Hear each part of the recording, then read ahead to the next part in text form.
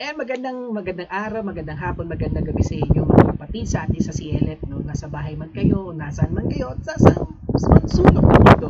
No, napakabuti ng Diyos sa ating buhay na patuloy tayong lumalaban sa pandemya ito at patuloy pa rin na nasa 200 plus days na tayo ng prayer and fasting natin. Nasa ika-anim na yunto na tayo, praise God, no? At pakikita natin na napakaraming changes na ang ginagawa ng Panginoon sa buhay natin at sa bansa natin, no? Kamakailan na nabalitaan natin na meron na daw tayong donasyon mula sa China na Sinovac vaccine at alam ko, naniniwala ako na maraming healthcare workers, sila yung mauuna sila yung mauuna na mababakuna na magkakaroon ng protection. And we pray, no, na dumating pa ang mga bakuna at huwag madili at lahat ng bawat Pilipino magkaroon ng kumpiyansa na magpabakuna, no. Ngayon naman ay pag-uusapan natin ang laman ng sa series, no, bagong install na series na Works in the Flesh, no. Pero mamaya ako na pag-uusapan yung pinaka-main topic ko. Pero kailangan muna natin historical muna tayo ng konti, no? Balikan natin yung Galatians 5, di ba? Nung nakaraan, pinag-usapan natin is the fruit of the Spirit, yung series natin, is the work of the flesh, di ba? Sa Galatians 5, pinag-uusapan, si Paul, no, nangaral siya sa mga taga-Galatia, no, na ang title niya ay The Follow the Spirit, di ba? Na we have to comply, di ba? As we live in Christ Jesus, we live in the Spirit of God, no? So, balikan natin yung verse 1 ng Galatians 5. Verse 1, It was for freedom that Christ set us free. Therefore, keep standing firm and do not be subject again to the yoke of slavery. Diba? Kung matatandaan niyo yung preaching ko last sa John 3:16, sabi doon, we must be born again. Diba? Paano nga ba tayo mabubuhay na muli or mabuborn again? Sabi nga, it's by the water, it's by the Spirit. Diba? As we accept Jesus, as we believe in Jesus, diba? Na-transform tayo, diba? Na-transform tayo from glory to glory, diba? We were transformed by His Spirit, diba? Sabi nga, through the Holy Spirit, diba? Kaya nabago yung buhay natin at nagkaroon tayo ng bunga na Espiritu, diba? Yung LJPPA, GFGS, kasi na every time na may ginagawa tayo sa araw-araw, ang Holy Spirit ang kasama natin, nangingipisan sa atin. And we live by the Spirit because we're doing the good works of God, no? It is by the grace of God, based on Ephesians, no? Sabi rito, do not be subject again to the yoke of slavery, na hindi na tayo mamuhay pa sa ano man yung nakaraan natin or sa ano man yung pagkakasala natin, di ba? Kumbaga, ito lang yan, di ba? Hindi na tayo namumuhay sa isang sistema na nalason tayo o nakulong tayo. Sa ibang translation, sabi sa yoke of slavery is the yoke of bondage, di ba? Yung sugatan sa puso natin. Kaya because na tayo ay pinalaya ng Panginoon, nagkaroon tayo ng kalayaan, di ba? Sa pamamagitan ng katotohanan sa John 8:32, di ba, na sabi nga sa John 8:32, di ba, na you will know the truth and the truth will set you free, di ba? Kumbaga naialpas tayo doon sa mga kasinungalingan ngayon, na idala tayo sa malaya, di ba? Dahil pinalaya tayo ng Panginoon, no? Talon tayo sa verse 13, sabi, for you were called to freedom, brothers and sisters, do not turn your freedom into opportunity for the flesh, but serve one another through love. Ang sinasabi dito, huwag natin gawin lisensya yung freedom natin para gumawa tayo ng kasalanan against sa ibang tao, di ba?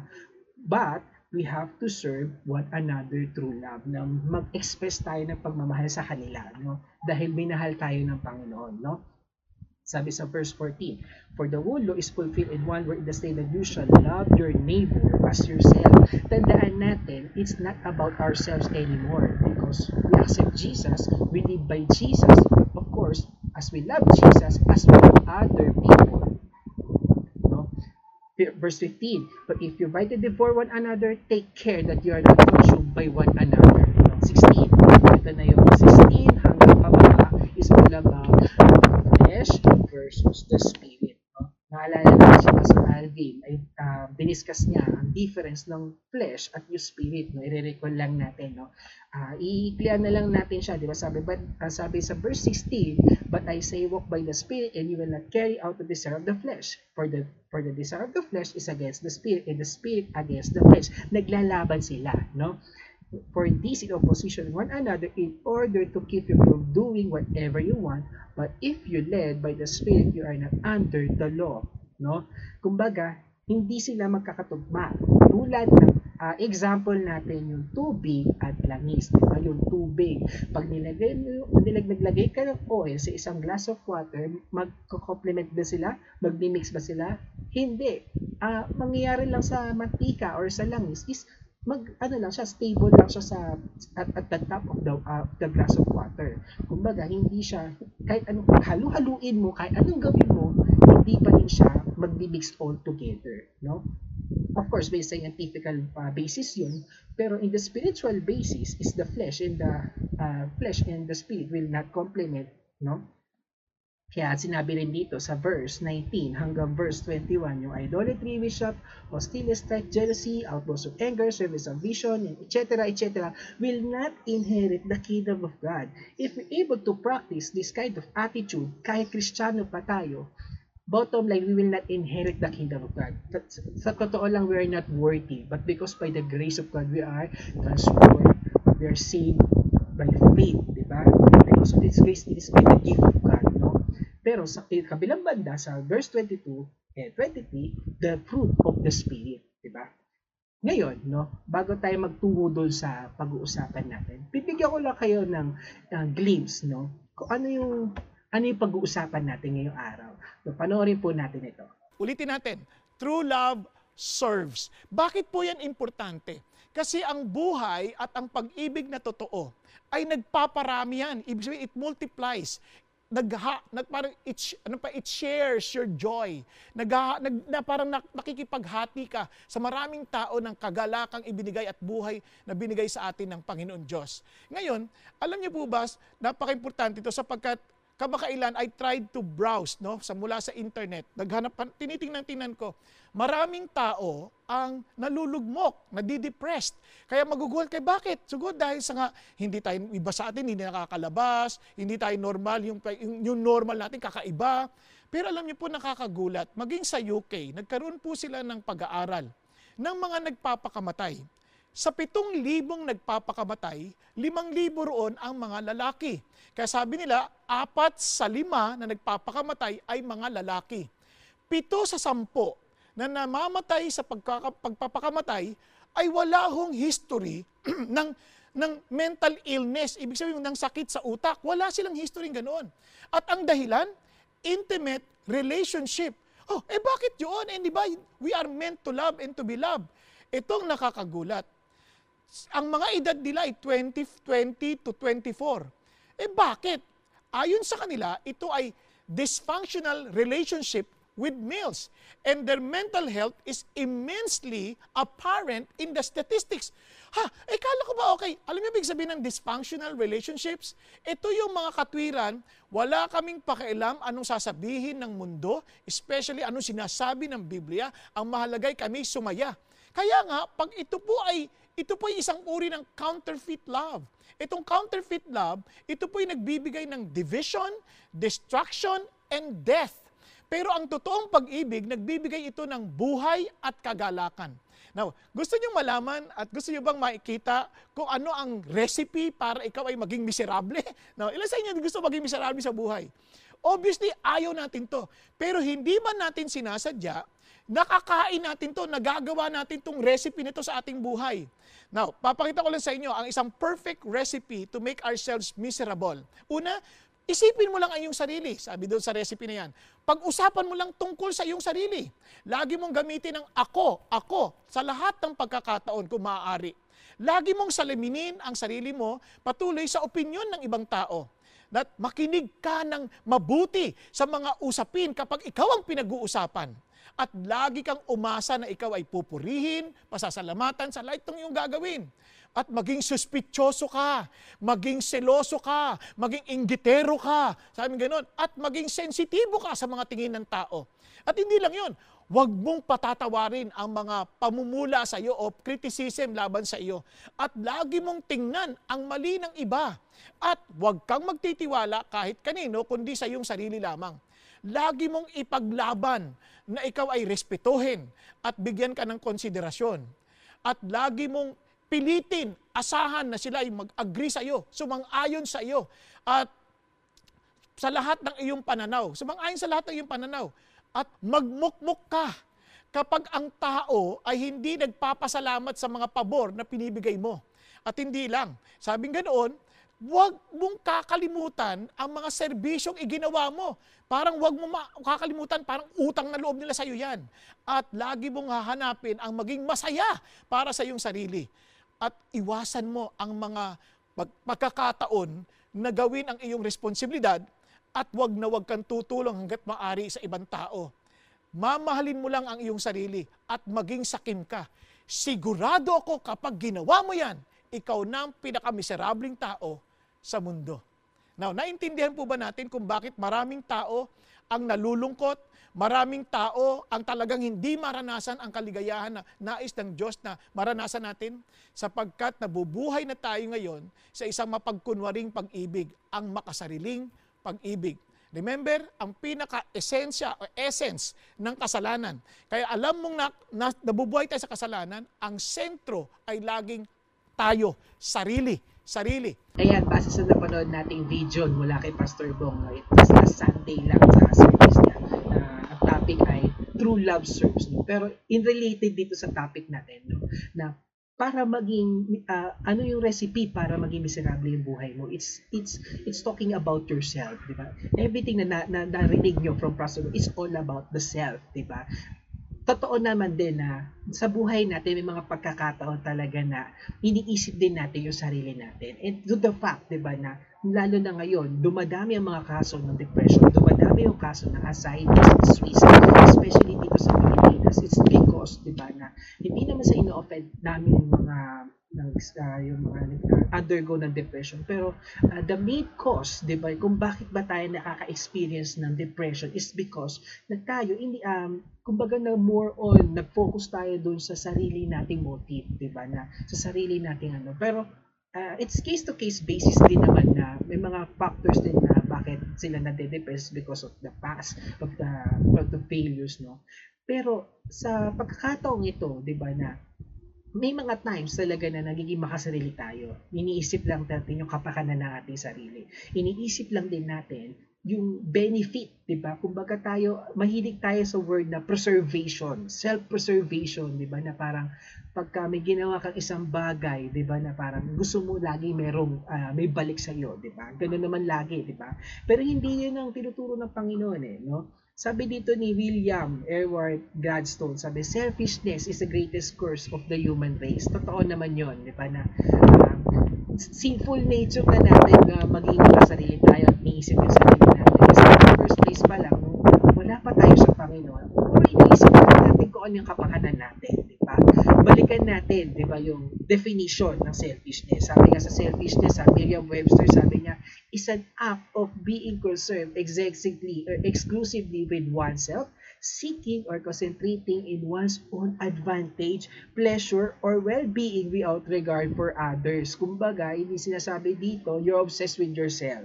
You're seeking for the benefit of yourself, diba? It is for your own advantage, diba? Sabi, ang synonym nito is self-seeking. Ayan, self-seeking, self-interest, very egoistic, self-oriented. Yun yung ibig sabihin ng selfishness natin. At napakarami rin namang biblical stories na nagpapakita ng selfishness. Is number one, kay Adam and Eve pa lang na nagkasala sila. It's because yung sa fruit of the knowledge of good and evil, di ba? Na talagang sila ay kinurse ng serpent, di ba? And they found out na after nun, di ba? So, nagkaroon ng pride sa sarili, di ba? Kasi because of the curiosity. The second one is Cain and Abel, yung anak ni Adam and Eve, di ba? Na Cain and Abel have an offering to God, no? Pero mas pinili niya yung offering ni Abel, no? At because of the jealousy, because of yung selfishness or selfish desire ni Cain, napapatay niya si Abel, no? And to the fact, tinanong si God, ano ba nangyari kay Abel, nagsinungaling si Cain, di ba? Kaya sinumpa din si Cain, no? And the third one about David, no? Si David, alam natin na great kings of Israel si David, no? Pero nagkasalat siya through Bathsheba, di ba? sumilip si David, no, habang naliligo si Bathsheba. And dahil do sa selfish desire, because of the immorality, the sexual immorality, di ba? It came to the point na inutusan niya si Uzziah na siya ang lumaban at dumating sa point na napatay si Uzziah para lang makuha niya si Bathsheba, no? It's just the story about the selfishness, no? Na lahat tayo hindi exempted, no? Na tayo ay may mga pagkakataon talaga na iniisip pa rin natin yung sarili natin, di ba? Naalala natin, di ba, nung tinanggap natin ang Panginoon, sabi, di ba, love your God with all your heart, with all your soul, all your strength, di ba? And love your neighbors as yourself. It's all about God, it's all about other people. It's not about ourselves anymore, di ba? Because God is love, di ba? We're demonstrating the love of God, di ba? Na dapat, hindi na dapat namumuhay sa mga sarili natin. Nabubuhay na tayo sa pamamagitan ng Espiritu based on Galatians 5. Sabi sa Philippians 2:3-5, sabi, do nothing from selfishness or empty conceit, but in humility to consider one another as more than important than yourselves, di ba? Do nothing from selfishness. Wala tayo dapat pag-iisip sa sarili natin. Maging humble tayo, di ba? Magkaroon tayo ng burden sa isa't isa, no? Kumbaga, isipin natin yung kapakanan ng ibang tao. Ano na lang ito, sa maturity natin bilang tao, di ba? Kumbaga, iniisip dapat natin yung kung ano yung kapakanan ng iba. Kasi nung bata tayo, 'di ba? Inisip tayo, childish tayo, immature tayo dahil iniisip lang natin yung base ng emotions natin, iniisip lang natin yung sarili natin. Pero habang lumalaki tayo, iniisip na natin kung mako-compromise ko ba yung ibang tao, madidistract ko ba sila, no? Iniisip na natin yung welfare ng ibang tao, hindi na natin iniisip lang yung sarili natin, di ba? Para wala tayo natatapakan or wala tayo nasasaktan ng ibang tao. Verse 4, sabi, do not merely look on your own personal interest, but also for the interest of others. Have this attitude in yourself, which was also in Christ Jesus, di ba? Huwag na natin, napakaraming issues na ito ngayon, lalo na sa panahon natin ngayon, no? Maraming tao ang napaka-greedy, no? Yung greed, napakasakit, no? Naalala ko yung sinabi ng professor ko kapag may mas higit pa sa swapang, di ba? Pag swapang, yung pagkakain tayo sa buffet, di ba? Yung kuha ka ng ang dami mo kinain, dami kinain, pero higher than yung word na swapang, yung durobo, no? Yung parang tipo kukunin mo na lahat, parang ikaw lang magbe-benefit, hindi na magbe-benefit yung ibang tao. Parang nilalamangan mo na sila, no? Even din sa politika, 'di ba? Na napapanood natin sa mga telenovela na iniisip yung kapakanan ng sarili, especially when it comes to the money, 'di ba? Na kumbaga lahat ay susuungin nila. Maraming papatay yung ibang tao para lang sa sarili nila, no? Imagine ninyo yun na may mga existing na ganun sa totoong buhay natin. And of course, marami din naman, no, sa mga buhay natin, sa opisina, sa bahay, na mga ganung pagkakataon, no, na nagiging makasarili tayo, no. Sabi dito, 'di ba, have this attitude in yourself was also in Christ Jesus. Tandaan natin, si Jesus Christ demonstrate of good service. Jesus Christ was the example of unselfishness, diba? Sabi sa Mark 10:45, for even the Son of Man did not come to be saved, but to serve and gave His life for the ransom for many, diba? Imagine ninyo, nandito si Jesus Christ. Kung totoo kasi napakasaya na ng buhay nila doon. The Father, the Son, the Holy Spirit.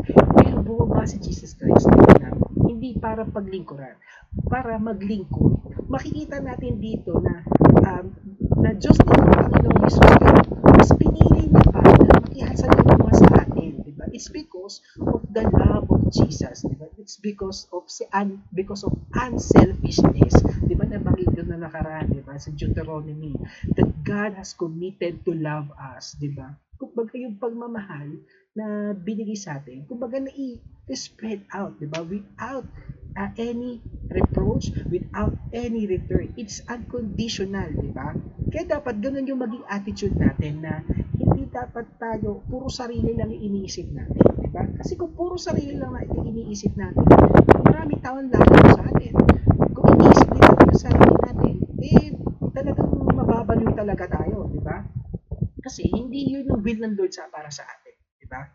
So, there are two things to be an unselfish person. No? Nagbigay ako ng dalawang factors dito. So, number one, be Christ-centered, not self-centered. No? Isipin natin yun, di ba? Na yung tinanggap natin yung Panginoon, kailangan tayo, si Kristo na yung nabubuhay para sa atin. It's not about me, it's all about Christ. Di ba? Kung meron kang nagawa na kasalanan, di ba? Or may nagawa ka, di ba?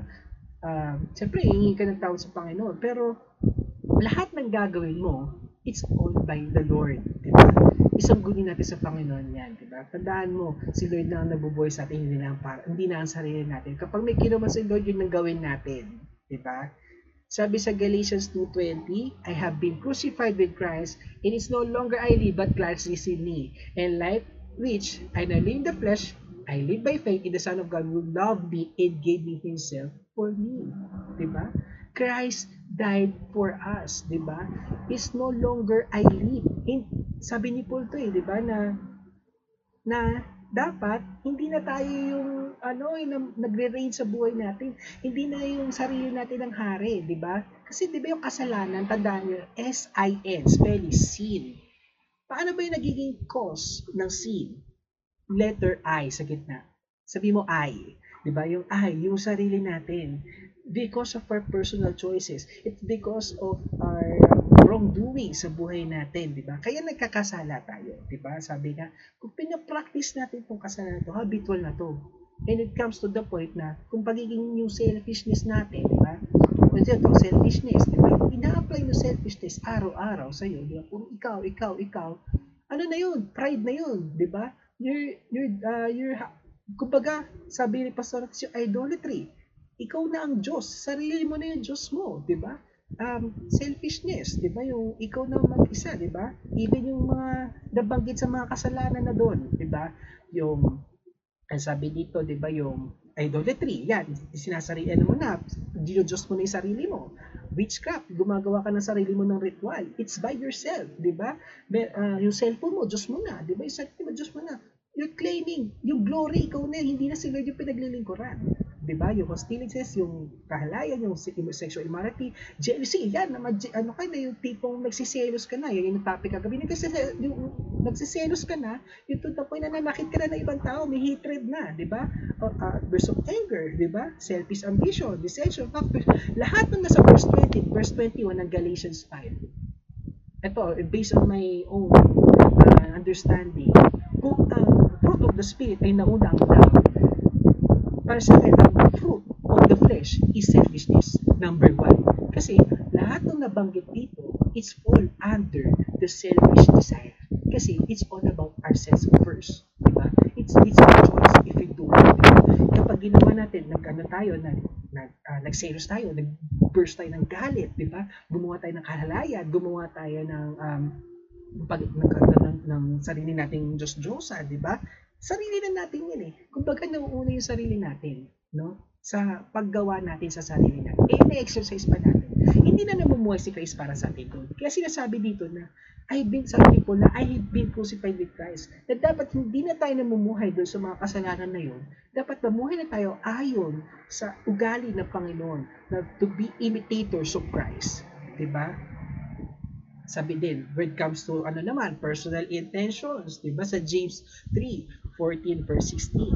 But if you have bitter jealousy and selfish ambition in your heart, do not be arrogant and so lie against the truth. The wisdom is not which comes from above, but is earthly, natural, and demonic. No, na-distinguish yung wisdom, diba? Na, ito, madalas to sa atin, diba? Na madalas tayo nangingit sa ibang tao.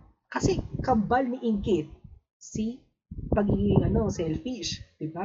Pag nainggit ka na, nagselos ka na, lahat, na yan, sarili mo na yung nintindi mo, nag-curse ka na ng ibang tao, di ba? Nagiging, kumbaga, nananakit na tayo, di ba? And to the fact na yung wisdom, even yung sa atin, we are based on our own understanding, di ba? Na nagbabase tayo sa sarili natin, kalakasan, sa sarili natin, karunungan. Worldly yun, hindi yung kay Lord, no? Ang wisdom na galing kay Lord, di ba, na is very wise, di ba? It comes from above, di ba, na iba yung wisdom ng Lord na hindi Kumbaga na, hindi natin matarok yung katalinuhan. Kaya sabi, di ba, our thoughts, his thoughts are not our thoughts. His ways are not our ways. Di ba? Ganun na lang yung wisdom ng Lord, di ba? Pero yung wisdom ng tao, di ba? It fails pa. It fails and it fails, di ba? O, sa love of money naman, sa 1 Timothy 6:10, di ba? Masyado tayong mapagmahal sa pera, di ba? Sa sarili natin, ay dahil may pera na ako, meron akong fame, meron akong glory, di ba? Kaya kong gawin lahat, di ba? Ano yun na because of the money, sabi dito, for the love of money is the root of all evil or all kinds of evil. And some by longing for have wandered away from the faith and pierced themselves from many griefs. Di ba? Nagsisi especially lalo na pagka tumataas na, umaangat na yung buhay natin, gumaganda yung buhay natin. Yan, nandyan, meron yung ano sa FB, kukumustahin ka lang kapag may pera ka na, di ba? Kasi meron ka ng fame, meron ka ng power, meron ka ng glory, di ba? Kung ito, ginamit mo sa base on yourself, no? Greediness, di ba? Nalab mo na yung money mo, di ba? Lahat kaya mong gawin, di ba? You hurt other people, di ba? Kumbaga, niwasak mo ang mga buhay ng mga tao. It's because of your greed, because of your selfishness. Lalo na kung may pera ka, di ba? Kung marami kang pera, you can do anything, di ba? Kaya hindi dapat tayo namumuhay sa ganon, no? On purity, ayan, when it comes to sexual immorality, when it comes to idolatry, sabi, sa Ephesians 5 verses 5. For this, you know with certainty that no sexual immorality or impure or greedy person, which amount to idolater, which has inheritance of the kingdom of Christ and God. So, naalala natin kay David, di ba? Because of the lust, flesh desire, which is the lust, di ba? Inisip niya yung sarili niya, di ba? Kahit naman tayo, di ba? Lalo na mga kabataan, di ba? Nahihirapan tayo with, very well with the sexual immorality, di ba? Of course, inisip natin yung sarili natin pleasure, di ba? Tingnan nyo ngayon, napakarami ng mga teenage pregnancies. Bakit kanyo? Kasi unyo na yung sarili. Hindi inisip kung ano ba yung mangyayari. O hindi na inisip yung kapakanan ng ibang tao or ano yung mangyayari sa kanila in the future. They don't understand, di ba? Kasi because dahil selfish tayo, hindi na natin naiintindihan kung ano yung nangyayari sa atin. Kumbaga, wala tayong pakialam, sabi nga doon kanina kay Pastor Bong, na wala tayong pakialam dahil nga maraming wasak sa intimate relationship. Kasi iniisip lang nila, wala akong paki sa sasabihin ng ibang tao. Wala akong pakialam sa kung ano nasasabi sa Bible. Wala akong pakialam kung ano sabihin ng magulang ko. Basta ako, maging masaya lang ako. Ako, maging masaya. Pero kaya marami, teenage pregnancies. Diba? Nasa baglit na nakaraan, fornication. Diba? Na marami na nabubuntis ng maaga. Sa droga din, gano'n. Marami ang nagkakaproblema, di ba? Na wawasak ang buhay dahil sa droga, di ba? Dahil inisip yung sarili, di ba? Magkakapera ako dito. Yayaman ako dito. Magkakaroon ako ng kapangyarihan, di ba? Doon pa lang, di ba, na counterfeit na yung pag-ibig, di ba, na nararanasan natin. Kasi, mas pinairan natin yung sarili natin. Hindi natin inisip, ano ba mangyayari sa buhay natin? Ano ba mangyayari sa ibang tao? May mapakompromise bang ibang tao? No? Kaya, iwasan natin, di ba, na maging ganito yung attitude natin. Especially na tayong Kristiyano, no? Na be Christ-centered, di ba? Not self-centered, di ba? Kapag every time na gagawin mo yan, lagi mong iisipin, di ba, na para sa Lord ba to? Ikakaluwalhati ba to ng Panginoon? Ikakataas niya ito, ikakarangal niya ba to? Lagi mong isipin yung lagi, di ba? Na every time you do, to make decisions in your life, huwag natin pairalin yung sarili natin. Pairalin natin kung ano ang kalooban ng Panginoon, no? And number 2, be compassionate, not heartless. Compassionate, magkaroon ng puso. Ayan, no? Hindi lang yung puso sa sarili na, puso sa ibang tao. Diba? Sabi nga, it's the more you give than to receive. Kung sinabi ko kanina, diba, na that Jesus Christ nandito sa earth not to be served, but to serve to serve, diba? Na maglingkod, diba? Na tayo din na maglingkod tayo. Kung ano man meron tayo sa sarili natin, i-propagate natin sa ibang tao yan. Kasi We are the channel, the channel of blessing, the channel of love from God, 'di ba? Na isipin niyo na lang na maraming tao ang naliligaw, maraming tao ang hindi pa ligtas. How much more, 'di ba? Tayong bilang Kristiyano, 'di ba? Huwag natin isipin yung sarili natin na may magpe-preach naman diyan, 'di ba? Ngayon pa lang isipin na natin na magkaroon tayo ng burden sa ibang tao na paglingkuran natin sila, 'di ba? Na to preach the gospel to them. It's not by you, it's by Christ. Tandaan mo, you are living in the Spirit. You are now filled with the Holy Spirit and you have the spirit of confidence, the spirit of boldness. 'Di ba? Na taglay-taglay mo na yung Holy Spirit, taglay-taglay yung fruit niya. So therefore, hindi mo na dapat isipin yung sarili mo. Isipin mo na kung ano yung na para sa Panginoon at siyempre sa ibang tao na isama mo sa Panginoon. Sabi sa Philippians 2, balikan natin, sabi, do not think selfishness or empty conceit, but when humility consider what's another, that important than yourself. Diba? Lalo na sa prayer, diba? Hindi yung puro prayer tayo ng prayer sa sarili natin. Mag-pray din natin ibang tao. Diba? Kung may pera ka, i-pour to other people. Kung wala ka naman pera, ano ba yung mai-contribute mo? Diba? It's not about ourselves eh. Pero, bilang tao, may nature pa rin tayo na sa sarili natin. Diba na, yung nature natin to the point na, pag ginawa ko itong isang bagay na to, gusto ko may kapalit. Diba? Ganun tayo eh. May benefit eh. Gusto natin lagi may benefit. No? Pero tayo bilang Kristiyano, dapat walang ganun. Diba na, gawin natin lahat, kahit walang kapalit, ang Lord ang maggaganti para sa atin. Diba? Kasi, kung gagawa tayo kung good works ang tao, diba? Base doon sa Ephesians, yung we're being saved by grace through faith, diba? Yung paggawa natin ng mabuti na wala sa Panginoon, walang sense yun. Kasi meron pa rin talaga na at the back of our mind na may kapalit. Pero yung good works na tayo ay na-save by the grace of God, it is by the gift of God, we're able to do good works according to the will of God. Diba? Na gagawin na lang natin ito na walang kapalit sa Panginoon na ito lahat. No? Kasi because of yung pagmamahal sa Panginoon, na-i-express mo sa ibang tao. You're doing good works. Diba? It's by the will of God. No? Sa Ephesians 4:32, be kind to one another, compassionate, forgiving one another, just as God in Christ also has forgiven you. Diba? Maging mabuti kasi matao because you taglay mo na yung the spirit of love. Diba? Not the spirit of self. Diba? The selfishness. No? 1 Peter 3:8, to sum up, all of you be harmonious, sympathetic, loving, compassionate, and be humble. No? Even sa Ephesians 6, if I'm not mistaken, diba doon sa children, obey your parents for the Lord, diba? Yung wives and husbands, diba? Yung mga wives, diba? So, to submit to their husband be the head of the family, diba? To minister, diba? Doon pa lang, diba? Sa family, magsisimula sa family, diba? To serve one another, diba? Na huwag natin isipin yung mga pangsarili natin na tayo, lalo na pagka tayo mga kabataan, di ba? Pagka napapagalitan ng magulang, di ba? Tayo, nagre-rebelde tayo. Doon pa lang, yung pagiging rebelde natin, sarili na natin yon, di ba? Iniisip na natin sarili, gusto ko yung ma-meet yung expectation ko. Gusto ko masunod yung sarili ko. Pero hindi na design ng Lord, di ba? Bakit nga ba nasabi yun, di ba? Na to obey our parents for the Lord, di ba? Kasi syempre, mahal na mahal tayo ng Panginoon at mahal na mahal tayo ng magulang natin, di ba? In the family, di ba? In the church, everything, di ba? Na dapat, everything na mga ginagawa tayo, huwag natin isipin yung sarili natin. Selfish desires, no? Wala naman din masama, di ba, na mga hangad tayo para sa sarili natin.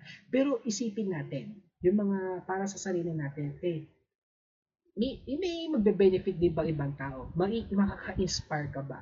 Diba? Makakapag-influence ka ba ng God's love sa ibang tao? No? Kasi there's nothing wrong naman na may mga sarili din tayo, mga pangarap, may mga sarili tayong gusto.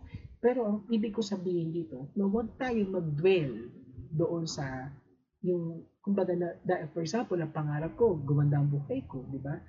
So, wala masama doon. Pero kapag dumating na tayo sa point na gano'n, di ba, na ano naman, di ba, na i-part din natin sa ibang tao. Huwag tayo isip ng sarili natin, di ba? Kasi ano na yun eh, gino-glorify mo na yung sarili mo, hindi mo na gino-glorify si God. Kasi tandaan mo, si Lord ang nagmamay-ari ng lahat. Wala tayong karapatang magyabang at wala rin tayong karapatang mag-angkin. Diba? Lahat na ito, it's all by the grace of God. No? Sabi ni John F. Kennedy, sabi, ask not what your country can do for you, ask what you can do for your country. So, paano yun natin, di ba? Huwag mo isipin kung ano yung gagawin ng mga parents mo sa'yo. In your part, what will be your contribution? What you can do for them, di ba?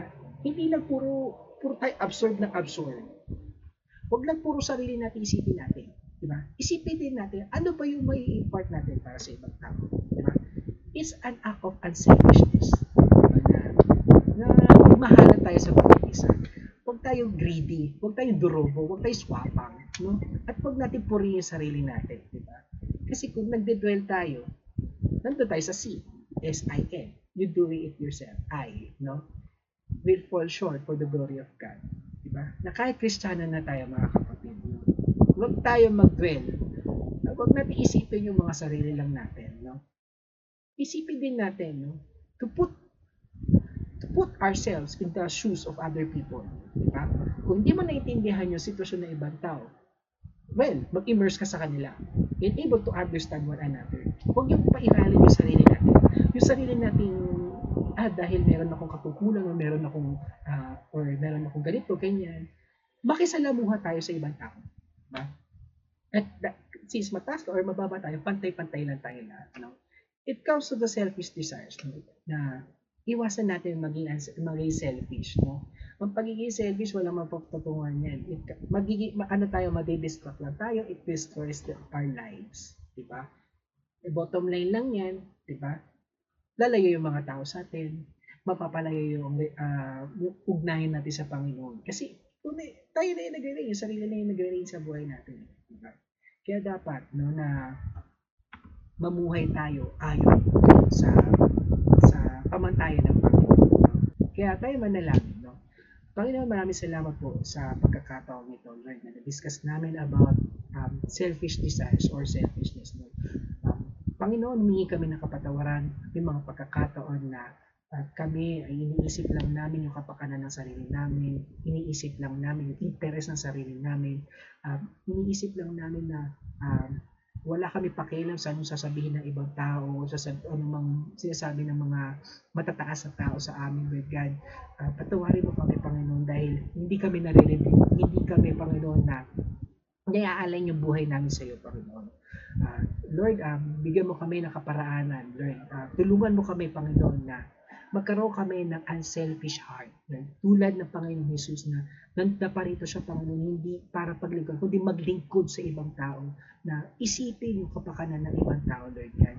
Na patuloy, O Diyos, na isipin namin na hindi kami nakakompromise sa ibang tao, hindi kami nananakit ng ibang tao, kundi, Panginoon, na patuloy kang maluwalhati at patuloy ikaw, O Diyos, na maghari sa buhay namin. Dahil, Lord, kung pairalin namin sarili namin, hindi ikaw ang master ng buhay namin. Hindi ikaw ang Panginoon ng buhay namin, kundi yung sarili namin, Lord God. Kaya tulungan mo kami, Panginoon, na mapaalpas mo kami, mapalaya mo kami, Panginoon, sa gawa ng kasakiman, Lord God, pagiging durobo, Panginoon, pagiging sakim, Panginoon. At tulungan mo rin kami, Lord God, na maging mapagmahal kami, Lord God, na ilagay namin ng mga paso sa paan ng ibang tao, Lord God, na maging compassionate kami, magkaroon kami ng empathy, na may pakikami sa ibang tao, Lord God. At magiging, Lord God, sa mga buhay namin, mga pangarap namin sa buhay. Lord, na magamit ito, Panginoon, hindi lang namin isipin sa inyo, Lord God, ito gamitin namin para ikaw ay maluwalhati at ikaw ang pangaral. Dahil, Panginoon, ikaw ang nagmamay-ari ng lahat na ito. Salamat po, Panginoon, in Jesus' name. Amen and amen. Kaya mga kapatid, no, kung meron kayong prayer request o meron kayong mga katanungan, no, i-message nyo kami sa facebook.com/CLF Philippines. I-like nyo rin na rin ang aming CLF Facebook page, no, facebook.com/CLF Philippines, no. Itong mga prayer and devotions natin ay mapapakinggan nyo rin sa Spotify, Google Podcast at Apple Podcast, no. So i-search nyo lang sa Spotify, search nyo lang doon sa mga podcast na nabanggit ko, CLF Sunday Podcast. So lahat ng mga sermons at lahat ng mga prayer fasting devotions natin ay mapapakinggan nyo anytime, anywhere. Kaya maraming salamat at magandang araw, magandang tanghali, magandang gabi sa inyo lahat.